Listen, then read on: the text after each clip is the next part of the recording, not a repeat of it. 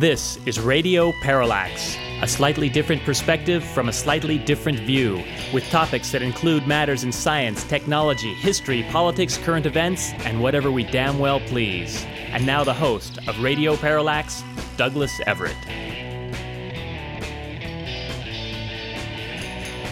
Well, impeachment is in the news, isn't it? We're gonna talk a little bit about impeachment from the American history standpoint, I think you might say, in our second segment today with my former instructor of history, Mr. Mark Mattingly. I think you'll want to stick around for that. Hope so, anyway.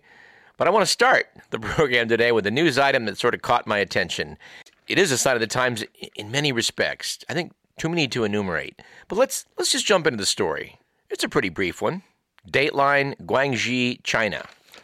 The story here is that a Chinese hitman hired to murder a businessman's competitor, then hired another assassin to do the job, who, wouldn't you know it, then subcontracted the killing to another hitman, who himself decided to subcontract out to another hitman, who also decided to, go ahead and hire yet another hitman. This saga began when businessman Tan Yuhui paid a hitman named Ji Guanggan $282,000 to take out his rival. It was Ji who then hired another hitman for half the amount. As mentioned, the subcontracting continued down to hitman number 5, a man named Ling Shanxi.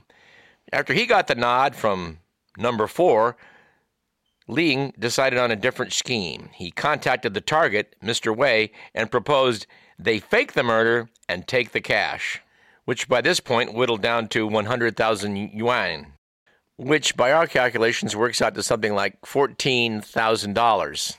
It sounds like in each case the guy reduced the amount by half, kept half, and subcontracted out for 50 cents on the dollar. At first, Mr. Wei agreed to this dubious scheme, but then decided to report the case to the police. And it turns out that Mr. Tan, the real perp in all of this, and his 5 consecutive hitmen are going to serve sentences ranging from 31 months to 5 years. It's my hope that the last guy in the chain got the 31 months and it worked its way back up to the 5 years for the guy that originally hired the hitmen. But I don't know how things could work over in China. But this did remind me of the good news that was being portrayed on one of those, radio business programs about how it is, manufacturing is really down in the country, but boy, the service economy is booming. So I guess it's booming over in China as well. And after starting out the program with an oddball item like that, I feel like delving into more oddball items.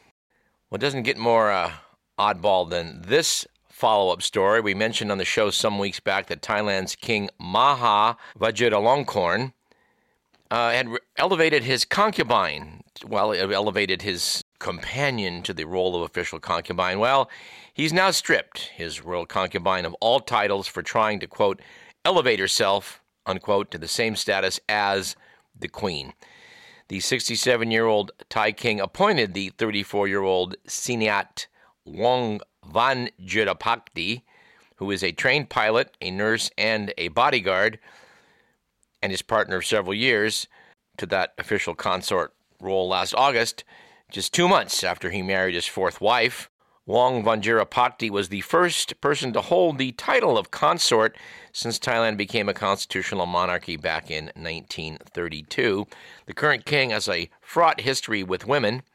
He denounced his second wife in 1996 and disowned their 4 sons, and in 2014, he stripped his third wife of her titles and had members of her family arrested. So, a word to the listenership. If you're on Match.com, you should be wary of a Mr. Vajiralongkorn who may show up and be interested in going out. Mr. Millen predicts it will not end well for you. And to go even odder, and I apologize in advance for actually on Radio Parallax having an item about Miley Cyrus, but according to The Week magazine, she has repeatedly identified herself as queer and pansexual, but said a few weeks back she'd found a good man and advised other women, quote, you don't have to be gay, unquote. The singer said that her new lover has opened her eyes, saying, quote, I always thought I had to be gay because all gays were evil, but it's not true, unquote. Adding, in I would have to say a rather confused fashion, quote, there are good people out there that just happen to have penises, unquote. You know, here at Radio Parallax, we've known that for quite some time, but we're glad that Miley Cyrus has finally woken up to the idea. And speaking of women who may be lost and trying to get found, it turns out that a woman visiting the Sequoia National Park a week or two ago got spotted by a low-flying aircraft rescue crew after she spelled SOS out with rocks in a forest clearing. Yes, reportedly, Mary Joanna Gomez of Jackson, Mississippi was cold, thirsty, and hungry, but otherwise in good health when she was found after 3 days in the southern Sierra Nevada wilderness. The news story notes that crew members aboard a California Air National Guard C-130 aircraft had searched for hours from high altitude using infrared technology with no luck. Said Lieutenant Colonel David Weidman, we elected to switch to an old-school method, and that's with eyeballs. After making passes at around 1,000 feet, Weidman's co-pilot spotted the SOS spelled out in a rock formation on the ground at least 6 feet by 18 feet across. Seconds later, they saw Gomez. How she managed to get so thoroughly lost just 3.5 miles away from her car, we don't know. But we are thrilled to note that, old, low-tech methods can still be effective. And from the really bad idea file, we have this.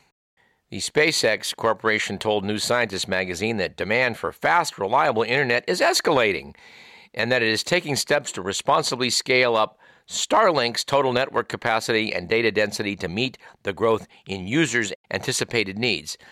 To wit, they are planning to send up 40,000 satellites orbiting the Earth.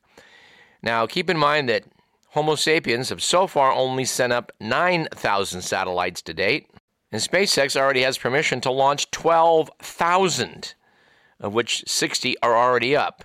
The firm says the extra 30,000 satellites are also part of its plan for internet services. There's long been a prediction that if we get just a few more satellites up than we already have, that they're going to start colliding with one another, and this will cause a cascade effect, which will create all sorts of problems for operating in low Earth orbit. I mean, a high-powered rifle, puts a bullet at you at, something like Mach 2. And to stay in orbit, you have to, be like Mach 25, something like that. And since kinetic energy is a square function, that means, if you're going to go, let's just say, 10 times as fast, you're going to have 100 times the energy. This is a really bad idea, folks. Of course, I guess if we had more satellites up there to make social media just that much more convenient, we'd see more stories like this one, which is that the Wall Street Journal is reporting that Popeye's Louisiana Kitchen is finally fully stocked for the return of its wildly popular spicy chicken sandwich.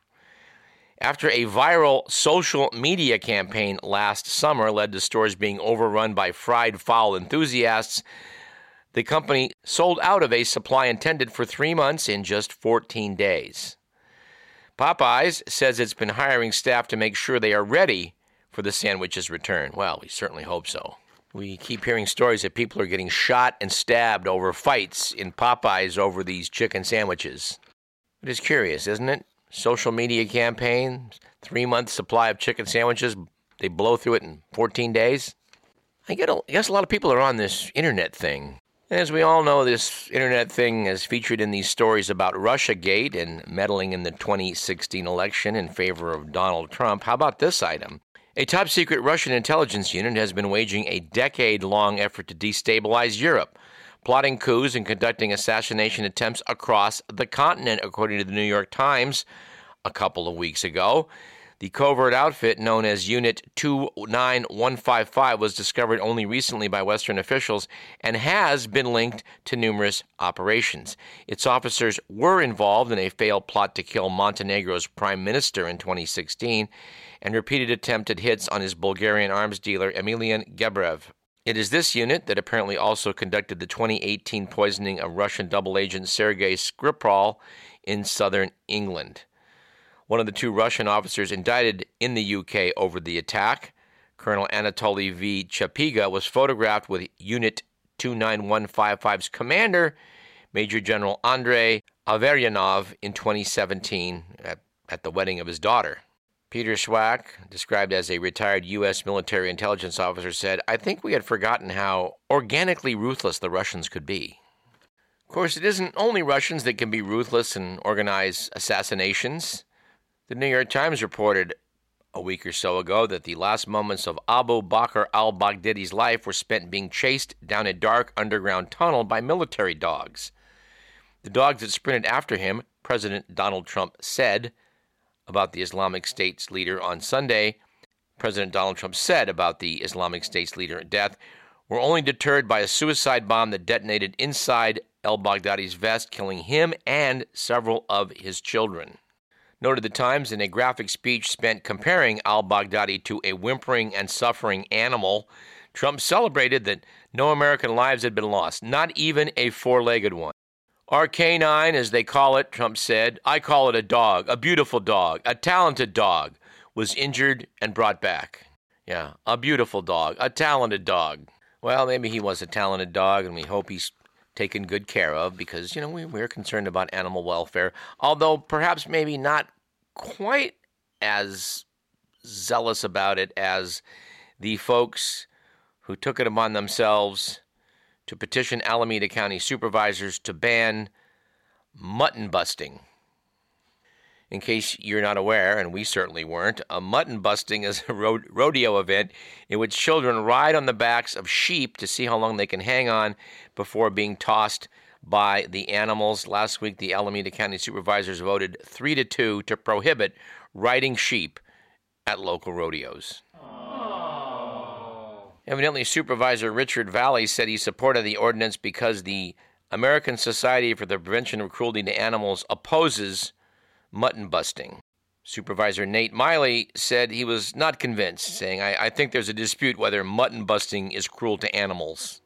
And it turns out this prohibition will affect rodeos at the Alameda County Fairgrounds and at Rowell Park Rodeo Park, located along Interstate 580 in the unincorporated areas between Castro Valley and Dublin. The ban will not affect rodeos in Livermore since they are outside the county's jurisdiction, which I suppose is good to know for those kids who had their hearts set on doing some mutton busting. Mr. Millen, you've done quite a bit of mutton busting in your time, haven't you? Well, not a lot of mutton busting, but a lot of mutton eating, which I think is far more cruel. Oh, well, okay then. All right, and how about an oddball obituary? This one I think qualifies. We're noting the passing of Scotty Bowers. For years, movie insiders gossiped about a handsome former Marine who reputedly ran a prostitution ring out of a Hollywood gas station, supplying hookups for both straight and closeted gay screen idols. The man was Scotty Bowers. He exposed his work in his 2012 memoir, Full Service. Bowers claimed to have arranged 20 tricks a day over several decades, free of charge, for clients including Cary Grant, Rock Hudson, Katharine Hepburn, Vincent Price, and Ava Gardner. He said he often provided the services himself, attending orgies with Cole Porter and bedding an inexhaustible Vivian Leigh. Some critics accused Bowers of exaggerating his encounters and slandering Hollywood greats, a charge which he denied. Bowers said, "All my famous tricks are dead. The truth can't hurt them anymore." The Hollywood legend here is that Bowers was working after World War II in a gas station in Hollywood Boulevard near Paramount Pictures, and one day Oscar-nominated actor Walter Pidgeon drove through the station and gave him a $20 tip and asked if he wanted to go for a swim. Bowers accepted the invitation, which turned out to involve more than swimming. Noted his obituary, when the AIDS epidemic hit in the 80s, Bowers decided to quit. He settled down with Lois Broad, a speech therapist, and continued to collect gossip as a bartender at parties, where he was supposedly a top-of-the-line bartender. While some Hollywood insiders called his memoir prurient, others credited Bowers with pulling back the curtain on sexual repression during Hollywood's golden age. Bowers said of his gay clients, "So they liked sex how they liked it. Who cares?" And here's a news item that's not too oddball. Well, maybe it is, but we certainly approve of it. Apparently, concert promoters are having second thoughts about using facial recognition at concerts. Evidently, here in America, major concert promoters were planning to scan festival goers with facial recognition technology, but are now having second thoughts, we presume, over the negative publicity associated with this technology. Promoters of the technology, of course, are saying, no, this is all going to be fine. Apparently, some musicians are upset about this, too. They note that their fans' mug shots might still end up in the hands of law enforcement or immigration authorities. The article quotes a member of the punk band Downtown Boys as saying, of course it's going to be used by security. Of course it's going to be used by law enforcement. It should be noted that a June survey by the Pew Research Center found that while people are generally accepting of facial recognition used by police, only 36% said they trust tech companies to deploy it responsibly, and just 18% trust advertisers to do likewise. We think their misplaced confidence is not actually misplaced. All right, let's jump into the good, the bad, and the ugly.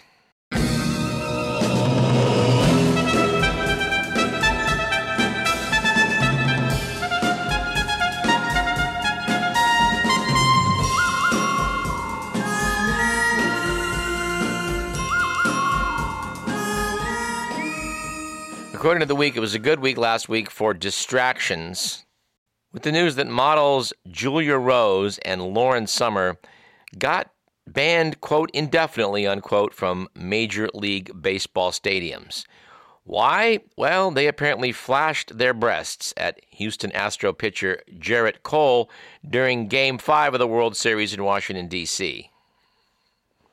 Major League Baseball said the pair violated the fan code of conduct. And I'm not sure which pair they were referring to, and we are unaware of what effect it actually had on Houston Astros pitcher Gerrit Cole. But I know in this World Series, the home team lost every single game, so I guess that one was one that they won. And it was a bad week last week for free speech, although some might argue a good week for civility, with the news that a Massachusetts lawmaker has proposed making it a crime to call someone a bitch. And we presume in this case he's referring to other than female canines. But Democrat Representative Daniel Hunt's bill, which free speech advocates say is clearly unconstitutional, would classify as a, quote, disorderly person, unquote, anyone, quote, who uses the word bitch directed at another person to accost, annoy, degrade, or demean, unquote. Offenders potentially would be fined up to $200 and or jailed for up to 6 months. Man, if you had to spend 6 months in jail for this, I'm sure you'd be thinking, man, life is a bitch. And it was an ugly week, we'd have to say, for homophobia, with the news that a Missouri jury has awarded nearly $20 million to a gay police officer who was told to, quote, tone down, unquote, his gayness. Sergeant Keith Wildhaber was passed over 23 times for promotion, with superior officers describing him as fruity and way too out there with his gayness. The jury foreman said the award sends a message that if you discriminate, you're going to pay a big price. And finally, we're not sure how to classify this as good, bad, or ugly. It's probably all three, but apparently Netflix announced a trial program that will let viewers watch films and TV series at up to 1.5 times the original speed, which some have labeled chipmunk mode. Director Judd Apatow has responded, "Don't make me call every director and show creator on earth to fight you on this." We predict he will lose. Now, we profess to no expertise on quantum computing on this program, and that's for darn sure, but there seems to be a lot of controversy on the matter. Some say that it isn't really truly practical to have quantum computing. I don't know. It's a very technical argument they make that for them to work properly, they have to have more storage of qubits than there are atoms in the universe. I don't know. We mentioned that it apparently had slipped out that a team of researchers at Google had used a quantum computer to complete in 3 minutes a calculation that they say would have taken a classical machine 10,000 years. Well, that got leaked accidentally on October 23rd. This paper which it came from, appeared intentionally, finally, in Nature. But in the interim, apparently, IBM got involved to throw some cold water on the claims being made. According to The Economist, the task that Google's engineers tested their machine on is called circuit sampling. It involves measuring the outputs of randomly wired circuits made of qubits, the quantum mechanical analogs of the classical bits that lie at the heart of conventional computing. The magazine notes that in truth, circuit sampling is a toy problem with little practical use. Google picked it as a demonstration because it is mightily difficult for a classical machine to do at all, whereas a well-behaved quantum computer finds it trivial. They note that the contest becomes exponentially more unequal as the number of qubits in the quantum machine goes up. Google used a 53-qubit machine. The classical computing yardstick against which its performance was allegedly measured was Summit, a machine at Oak Ridge National Laboratory that is, at the moment, the fastest in the world. Google's engineers did not, however, actually do the experiment. Rather, they arrived at the figure of 10,000 years by extrapolating from easier versions of the task. IBM said, not so fast, or rather not so slow. The chief problem Summit faced is that when simulating 53-qubit circuits, it would run out of memory. They claimed that their machine had plenty of memory at its disposal and therefore could actually do this calculation in 2.5 days, not 10,000 years. According to IBM, Google therefore did not show quantum supremacy at all. The Economist notes that technically IBM is right, but how much it matters is another question, because 2.5 days is, after all, still about 1,200 times longer than the 3 minutes it took Google. At any rate, it's apparent that the internet has not been broken yet, but I just have to wonder why it is they are pursuing this so avidly. I guess because you'll rule the world if you do. Because, as you're probably aware, dear listener, the internet uses encryption to stop sensitive data such as bank details or private messages from being read by anyone and everyone. The process involves mathematically jumbling up data before it is transmitted and then deciphering it once it's received, a process vulnerable to quantum computers. Allegedly, an algorithm developed by computer scientist Peter Shor in 1994 might allow a quantum machine to factor out prime numbers that protect your bank statements in 8 hours. You may take some solace in noting that to do that, it would need 20 million qubits, whereas the Google quantum computer only had 53. So, such a device is a long way off. Thank God. Personally, I like to, think that my money is going to stay in my bank account. But that's just me. I guess if Sergey Brin and Larry Page want it more, well, shoot, maybe they should just be allowed to take it. And speaking of tech giants, the word is out that Jeff Bezos of Amazon, well, we presume he was behind this, evidently spent $1 million to help elect pro-business city council members up in their hometown of Seattle. One cynic up in Seattle noted that Amazon could do this in hundreds of places around the country with all the money that they're not paying in taxes. Progressive Democratic presidential candidates Elizabeth Warren and Bernie Sanders are among those accusing Amazon of trying to buy the city council. Come to think of it, I guess you could add Radio Parallax to that list, huh? It should be noted that in this election cycle, 7 of the 9 council seats are in play. And this election comes a year after a political debacle in Seattle that damaged the city council's popularity. The leaders unanimously passed the Amazon tax, designed to make lucrative companies contribute more to affordable housing for the homeless. It repealed the tax after a revolt from Amazon, which would have had to pay about $11 million a year. The company said Seattle didn't need more money and that it was highly uncertain whether the city council's anti-business positions or its spending inefficiency will change for the better. Oh, by the way, all these companies that are creating the housing crisis are donating money to deal with the housing crisis. Headline News in the Bay Area News Group noted that Apple's pledging $2.5 billion to the housing cause in the Bay Area.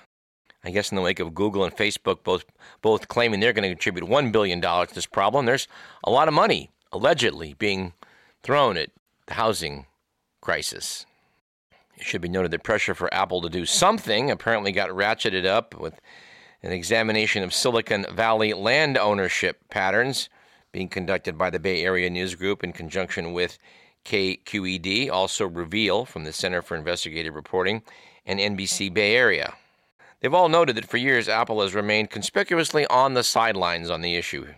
Anyway, they are conducting a survey of Silicon Valley land ownership. It's going to be a multi-part series. We hope we'll have some data from that to extract and share. For its part, the New York Times has taken aim at yet another problem with our high tech. A piece by Nicole Perlroth notes that since they were introduced a few years ago, security experts have fretted that voice-controlled digital assistants like Apple's Siri and Amazon's Alexa were a privacy threat and could be easily hacked. But the risk presented by a cleverly pointed light was probably not on anyone's radar. But researchers in Japan and at the University of Michigan said last Monday they found a way to take over Google Home, Amazon's Alexa, or Apple's Siri devices by shining laser pointers and even flashlights at the device's microphones. In one case, they opened a garage door by shining a laser beam at a voice assistant that was connected to it. They also climbed 140 feet to the top of a bell tower at the University of Michigan and successfully controlled a Google Home device on the fourth floor of an office building 230 feet away. And by focusing their lasers using a telephoto lens, they said they were able to hijack a voice assistant more than 350 feet away. Opening the garage door was easy, the researchers said. With the light commands, the researchers could have hijacked any digital smart system attached to the voice-controlled assistants. They said they could have easily switched light switches off and on, made online purchases, or opened a smart, lock-protected front door. They even could have remotely unlocked or started a car that was connected to the device. Said Kevin Fu, Associate Professor of Electrical Engineering and Computer Science at the University of Michigan, this opens up an entirely new class of vulnerabilities. It's difficult to know how many products are affected because this is so basic. The researchers who studied the light flaw for 7 months said they discovered that microphones and devices will respond to light as if it was sound. Inside each microphone is a small plate called a diaphragm that moves when sound hits it. That movement can be replicated by focusing a laser or flashlight at the diaphragm. A flashlight, can you imagine? This piece does note that security researchers have a long history of revealing stunning vulnerabilities in internet-connected devices. Experts have often cautioned that while those weaknesses can be surprising, they are often worst-case scenarios that only can be exploited in the rarest of circumstances. And there is no clear indication that the light vulnerability detailed has been used by hackers. Well, no, not yet, till they read about it.